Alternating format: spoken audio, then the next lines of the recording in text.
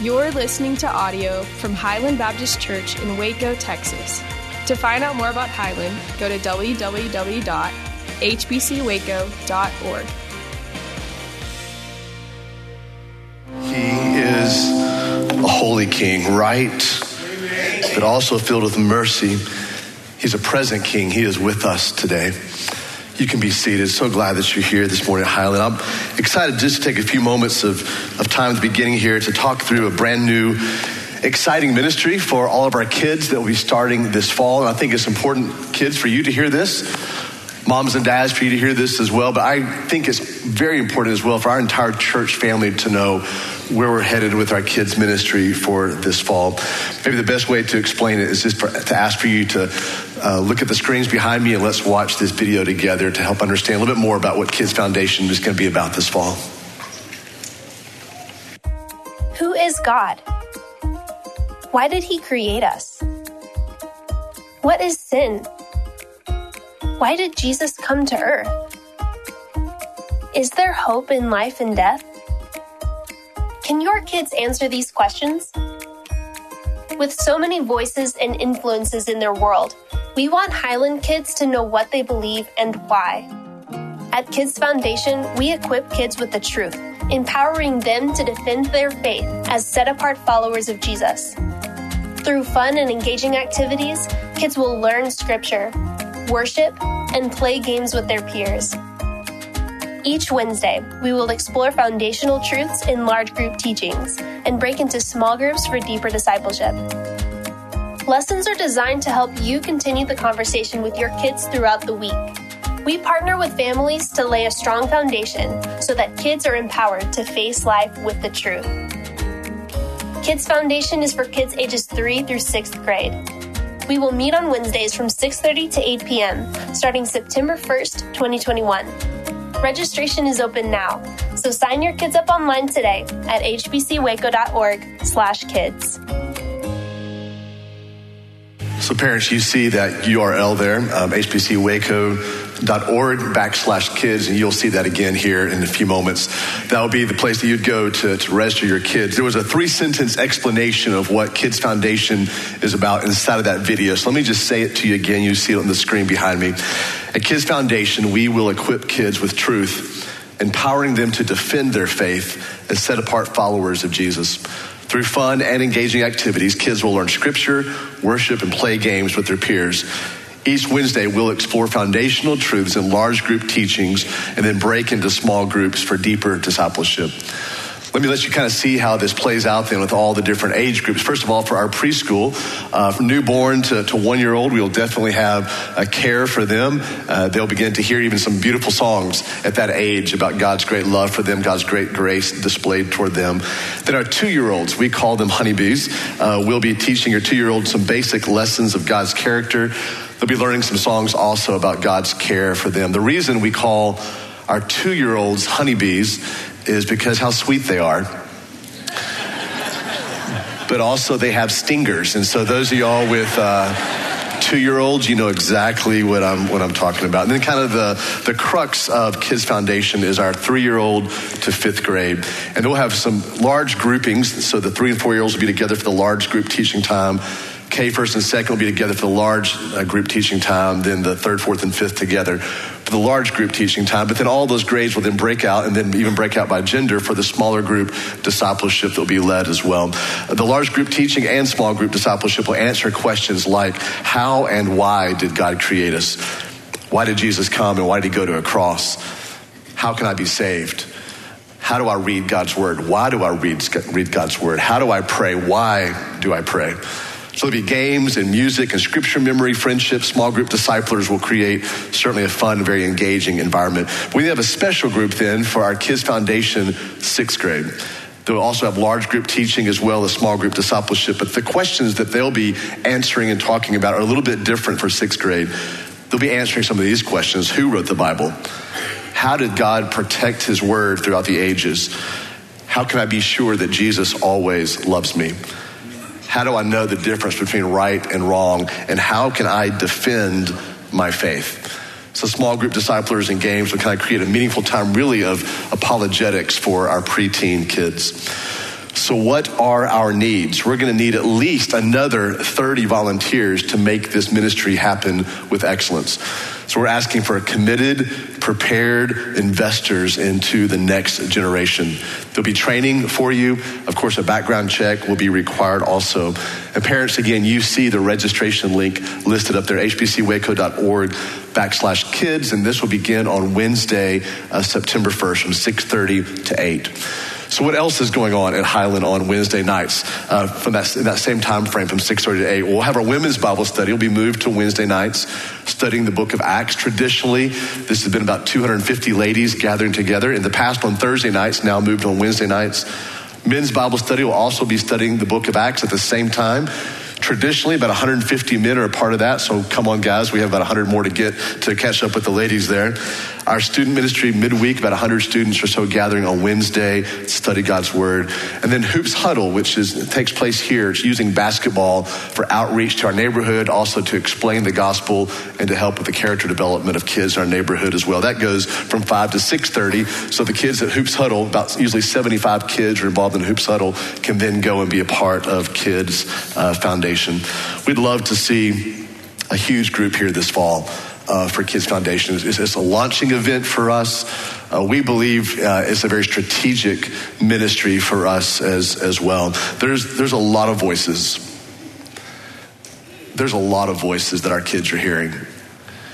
And a lot of those voices today are counter to historic Christianity, counter to Orthodox Christianity.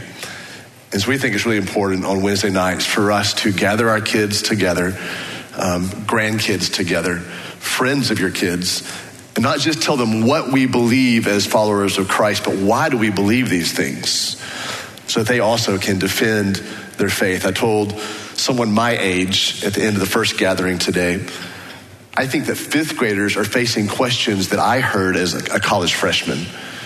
Why would a good God do things like this? What is right when it comes to the family? What is right when it comes to marriage? Well, what does God's word say about my body, about my decisions? And so we'd encourage your moms and dads to be a part of having your kids here for Kids Foundation. But also, again, I am trusting in the Lord that at least 30 more disciplers of these small groups, or maybe you want to teach one of the large groups, would step up even from this congregation this morning. If that's the case, you can email me this week, or you can email Joni, our kids minister. Would you bow your head with me, please, and let's pray together. So, Father, for the spiritual success of Kids Foundation, we would ask for your favor on that ministry. God, without you present, there will be no fruit. We can't do anything apart from you. So God, we pray your blessings. We pray for parents and for kids to be excited, to be engaged, Father, in Kids Foundation. God, I pray that you would raise up, as you always do, because you're a faithful God, disciplers, small group leaders, large group teachers for this ministry. God, we believe it is more valuable now than maybe ever in our history, that our next generation understand not just what they believe about Christ and what they believe about his kingdom and the movement of Christianity, but why they believe these things. So God, we pray your blessings and your covering. Now, Holy Spirit, we ask that you'd be our teacher as we go into the word together. Father, we thank you for this living word. It is active, and we ask that you would use your word today, Lord, to comfort us, but also to correct us. We are wide open for correction today, but God, we also need your presence here. It's in the name of Christ that we pray together as your people. Amen. So we're in a series called The Ark of Redemption, where we're seeing God's story of him redeeming his people, past, present, and future. So last week we wrapped up the Old Testament with the intensely heavy book of Malachi. We saw last week that God speaks in first person in the book of Malachi more percentage-wise than any other book of the Bible. Let me just kind of remind you some of the things that we saw and we read last week. Malachi chapter 1, verse 6. Here's God speaking again. He says, a son honors his father and a servant honors his master. If then I am a father, where is my honor?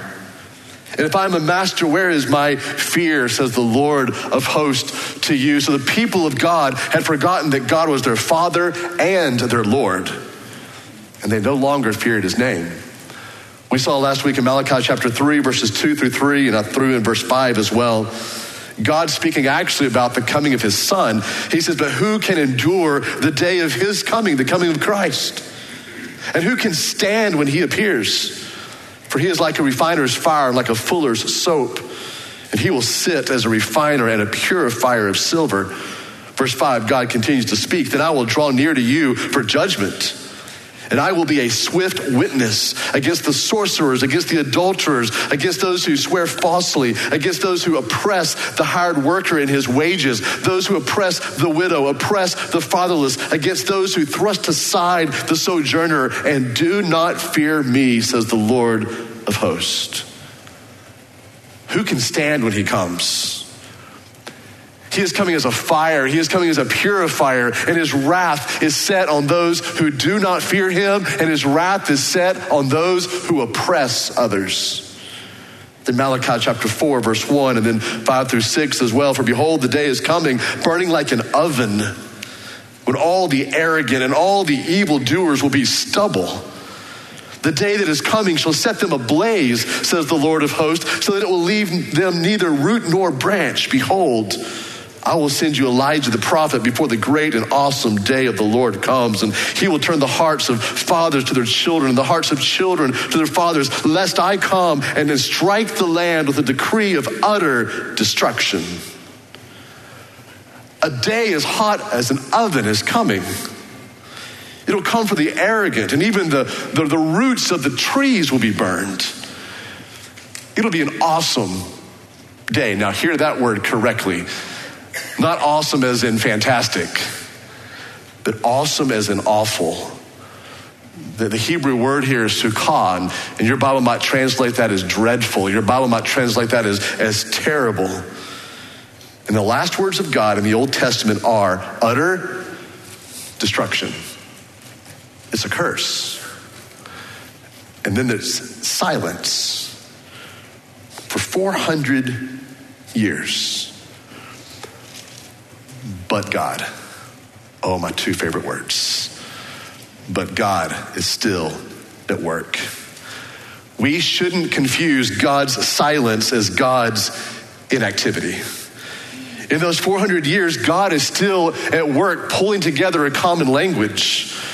God is still at work. The Old Testament would be translated into Greek, the Septuagint, in those 400 years. Roads would be built that would carry the gospel and gospel tellers. And the prophecies of Daniel would be unfolded and realized during this time of the 400 years. 400 years puts a longing in the hearts of God's people to know God.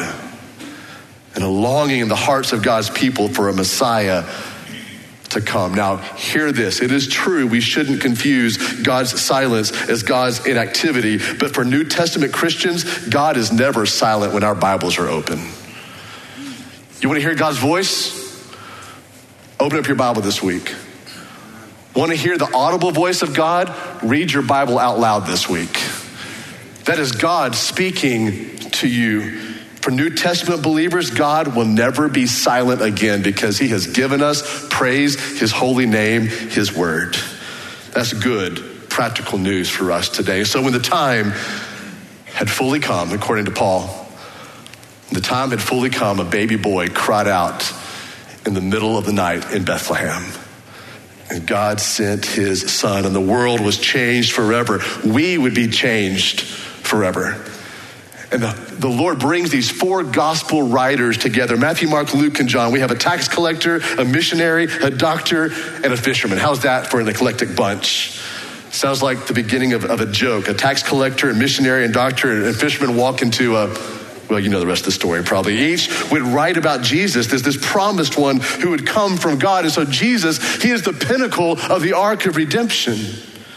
Matthew sees Christ as a king, a sovereign king for whom the Jews had been longing. Mark saw Jesus as a servant, one who came not to be served, but to serve and to be a ransom for many. Luke saw Jesus as the savior of the entire world, Jew and Gentile, men and women, free and enslaved. And John sees Jesus as the Son of God and thus God himself. So today I want us to see from the gospel writer Matthew what he tells us about Jesus, this king, And if I can borrow a line from C.S. Lewis as The Lion, the Witch, and the Wardrobe, more specifically Mr. Beaver, here's what I would say. He's the king, I tell you. Let me let you see in the Gospel of Matthew how Christ is the king. With your copy of God's Word, let's go to the book of Matthew together. The first thing I want you to see, he's the king, I tell you. How do we know this? Because of his king-filled genealogy. Matthew chapter 1, verse 1, a great place to start. Let's start there together. I'd encourage you to have your Bible open and your fingers nimble, because we're going to be looking at a lot of passages just in the book of Matthew today. Should be very easy to find, the very first book of the New Testament. Or if you finally found the book of Malachi last week, just go one book to the right and you're right there. Matthew chapter 1, the verse 1. How do we know he's the king? Because he has a king-filled genealogy. Matthew chapter 1, verse 1. The book of the genealogy of Jesus Christ, not his last name. Christ is not his last name. It means he's the anointed one, the one promised from God, the son of David. Matthew is writing to a Jewish audience.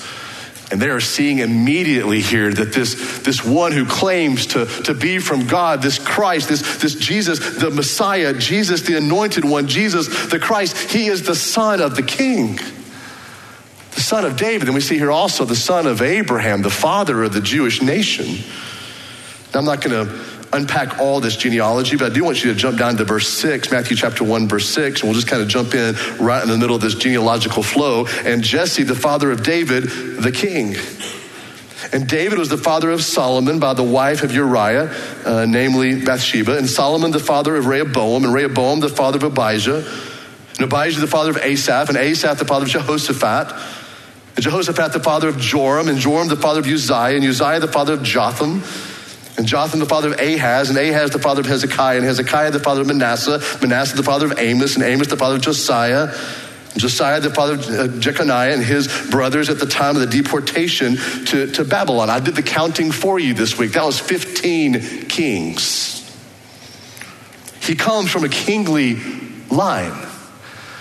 So I tell you, he is the king. The throne of David is his to take by law. And because Mary also was related to King David, the throne of David is also Jesus's because of DNA.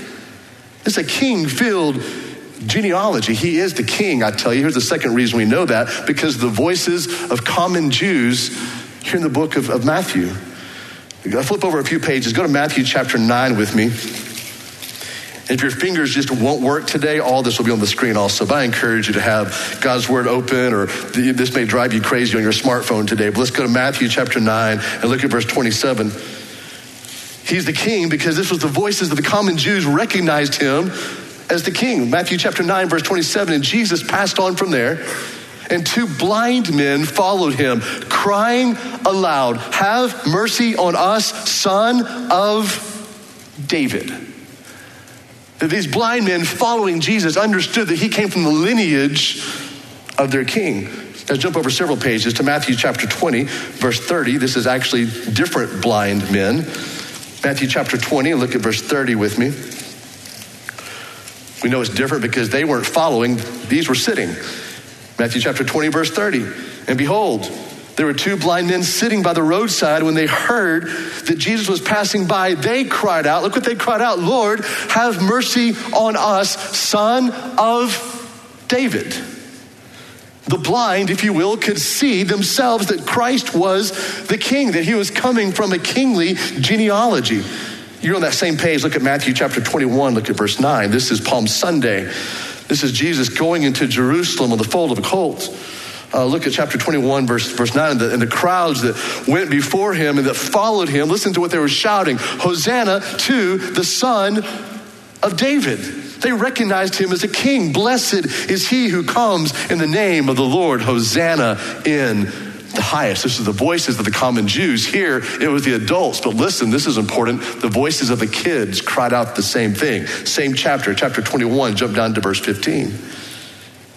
But when the chief priests and the scribes saw the wonderful things that he, Christ, did, and the children, I love this, and the children crying out in the temple, what were they crying out? "Hosanna to the Son of David." And they were indignant.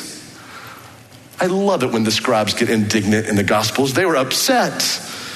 Jesus was doing all these things. Even the kids recognized that this was a king. So blind men, adults, kids, but thirdly, it's also the voices of the non-Jews. I think this is really important. Go all the way back to Matthew chapter 2. Let's have a little Christmas in July. Go to Matthew chapter 2. Let's look at the story that we normally read in December. Matthew chapter 2, look at verse 1. The visit of the wise men. We don't know if there were 3 or 300. So if there's 300, you've got a lot to purchase before your nativity set is set up in December.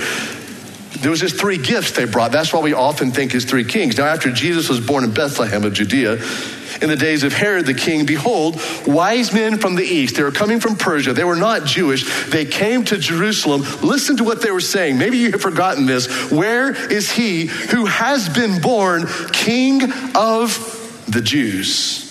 For we saw his star when it rose, and we have come to worship him. Non-Jewish voices said this Christ is the king. Now jump over to Matthew chapter 15. Hope your fingers aren't tired yet. We got a lot more to go. Look at Matthew chapter 15. Look at verse 22. So we have these men, non-Jewish men coming from the east, coming from Persia. And now we see in chapter 15, verse 22, a lady who lived in God's country there in Israel, and yet she was not Jewish herself. Verse 22, and behold, a Canaanite woman from that region came out. She was crying as well. Here's what she cried. Have mercy on me, O Lord, son of David. My daughter is severely oppressed by a demon. So men and women who were not Jews recognized that Christ was the king. Not only that, we also have the John the Baptist endorsement, if you will. Go back to Matthew chapter 3, beginning in verse 1. Matthew chapter 3, verse 1. This is John the Baptist. He is giving the endorsement that this Christ is the king. Chapter 3, verse 1. In those days, John the Baptist, he came preaching in the wilderness of Judea. Here's his message. Repent, for the kingdom, important here because a king from the kingdom is coming. The kingdom of heaven is at hand. It's here. For this is he who was promised or spoken of by the prophet Isaiah. When Isaiah said this, the voice of one crying in the wilderness. I love this. Prepare the way of the Lord. When Isaiah said that in the Old Testament, it is the word, you ready? Yahweh, the king. The high king of heaven. So now John the Baptist is saying, this is the one Isaiah was talking about. Here comes Yahweh with flesh on. Here comes the king. Not only do we have a John the Baptist endorsement, I like this one. We have the endorsement of God himself. That's a 5-star review, a pretty weighty endorsement. Look at Matthew chapter 3. Jump down that same chapter. Look at verse 16 with me. This is the baptism of Jesus. Verse 16, when Jesus was baptized, immediately he went up from the water, and behold, in other words, look at this, the heavens were opened to him, and he saw the Holy Spirit, the Spirit of God, descending like a dove and coming to rest on him. And behold, a voice from heaven said, this is my beloved Son, with whom I am well pleased. The Holy Spirit confirms it. God, the high king of heaven, says, this is my son. He has come from me. He's the king, I tell you. What does the king come to do then? What do we see in the Gospel of Matthew? Why has this king come? First of all, he comes to love the unlovable. This is the purpose for which he was sent, to love the unlovable. Go to Matthew chapter 9. You're really close there right now. Matthew chapter 9, and look at verse 9 with me. This is a relatively personal story, if you will, because it is written about the guy who's writing this. This is the story of Jesus calling Matthew. This is the same Matthew who is writing the Gospel of Matthew, according to Matthew. As Jesus passed on from there, he saw a man called Matthew sitting at the tax booth, and he said to him, I love this, follow me. Jesus preached great short sermons. Have you noticed that? Just follow me. Don't get it into your head that I can preach like that. I'm not Jesus. Follow me. No music in the background, no pleading, no just as I am playing in the background. Just follow me. And Matthew rose and followed him. That's all it took. And as Jesus reclined at table, which is awkward sounding because it's a word that means he was chilling. He was just kind of hanging out with the folks there. He reclined at table in the house. Behold, many tax collectors and sinners came, and they were also chilling. They were hanging. They were reclining with Jesus and his disciples. And when the Pharisees saw this, they said to his disciples, "Why does your teacher eat with tax collectors and sinners?"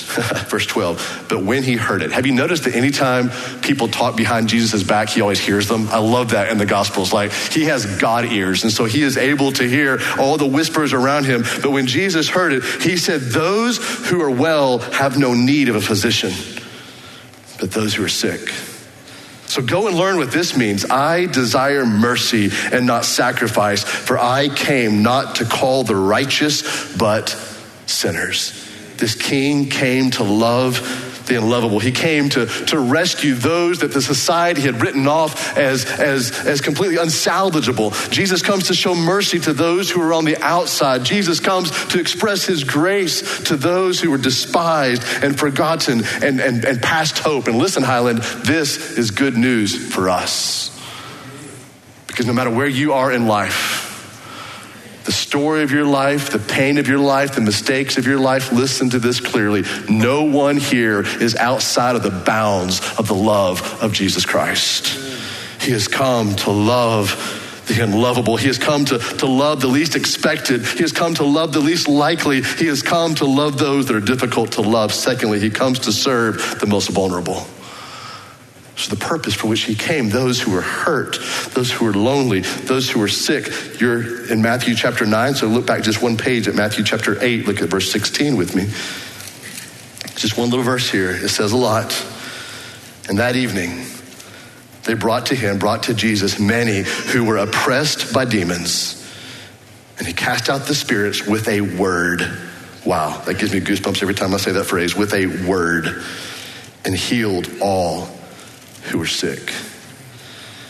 Jesus came to serve the most vulnerable. He gave sight to the blind. He gave strength to the weak. He gave walking power to the lame. He gave food to the hungry. He gave healing to those who were sick. Thirdly, he comes to conquer the most powerful forces. I mean, the first two are softer sounding things. He came to love the unlovable. He came to serve the most vulnerable, but he also came in power and in strength and in the authority of his dad to conquer the most powerful forces. Look at Matthew chapter 9. Look at verse 23 with me. We're going to pick it up in the middle of the story. A ruler has come to Jesus and has said, "My daughter has died." Verse 23 of Matthew chapter 9. And when Jesus came to the ruler's house and saw the flute players, they were there as musical mourning, and the crowd making a commotion, Jesus said, "Go away, for the girl is not dead, but sleeping." Because everyone knew she was dead, they laughed at him. But when the crowd had been put outside, Jesus went in and took her by the hand, and the girl arose. And the report of this went throughout all that district. Christ has come to conquer the most powerful forces. He will conquer sin. He will conquer Satan. He will conquer death. He will conquer disease. He will raise 3 people from the dead in the Gospels. He himself will conquer his own death. And daughters and sons of God, listen, he has come to conquer your death as well. Amen. What does this king then say? This king says his life will be taken from him. He knew the cross was not plan B for God. He understood that his life would be taken from him. Look at Matthew chapter 16. Look at verse 21. Matthew chapter 16. And from that time, 16:21, from that time, Jesus began to show his disciples that he must go to Jerusalem and suffer many things from the elders and from the chief priests and the scribes and be killed. And on the 3rd day, be raised. So what does this king say? Not only his life will be taken from him, good news, his death will be merely temporary. And Jesus says this of his temporary death 10 times in the Gospels. He calls it the sign of Jonah, that he'd be in the belly, if you will, of death for 3 days, then he would see life again. He says it so clearly right here on the third day, not just that he would see life again, but he would be raised back up again. So his death will be merely temporary. Here's the third thing I want you to see. What does this king say? That his victory will last forever. This was not a story of just 2,000 years ago. This is a story that continues in our lives today. Matthew chapter 9, look at verse 23.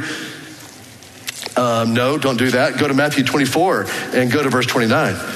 Matthew chapter 24, look at verse 29. So almost the very end, toward the very end of the Gospel of Matthew. Matthew 24, look at verse 29.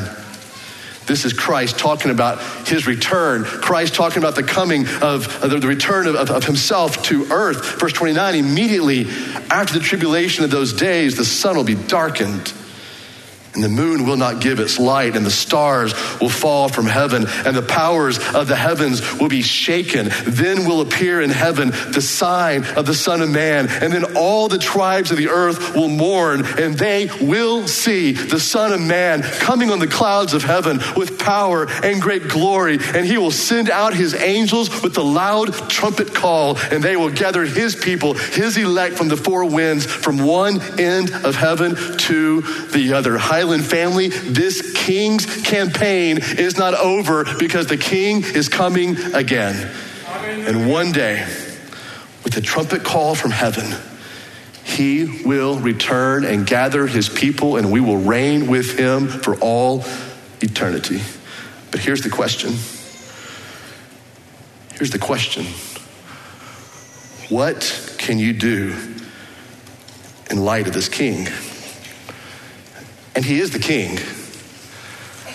I mean, God has already said it. In fact, the Jews believed it, the non-Jews believed it. Matthew writes about it, the wise men declared it, John the Baptist shouts it, the Holy Spirit confirms it, and then God himself endorses it. Christ is the king. So what do you do with this, Highland? He is the king. What are our options? What's on the table for us? Here's the first option, I guess. Walk away from him to live your own life. It's an option. To face your own death, to face decisions tomorrow morning, to face your own shame, to face your own judgment, to face life without him. That's an option. He is the king. One option you have is just to walk away from him and live your own life. But here's the second choice. Worship him with your entire life. That you're constantly in awe of his grace. You can live the totality of your life for his fame, for his name, for his renown. I mean, you can fall on your knees in gratitude that in the ark of redemption, a king like this would pursue you and save you and keep you. But listen, Highland, you can't be ambivalent about it. Your heart cannot be in neutral. When Christ comes and claims that he is from heaven and he is the king, you can't just be apathetic about that. You've got two options. You walk away from this king or you worship him forever. He never allowed us the option to think nothing of him. Hate him and walk away, or love him with all that you are. Would you stand, please? Would you pray with me?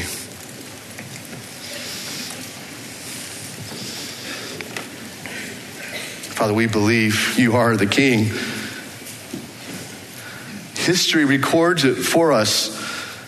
The Jews and the non-Jews believed it. Your DNA fit it. Legally, you fit the role of a king. The Holy Spirit confirms that God, you identified your son, identified him, Christ, as your son, the son of the King of heaven. God, you've come to love people like us. I'm the chief of the unlovable in this room. You came to serve the vulnerable, the hurting, the outsiders, those who thought they had no worth. But Jesus, you also came in power to conquer death, sin, disease, Satan. You conquered your own death, and you've already conquered our death as your daughters and as your sons.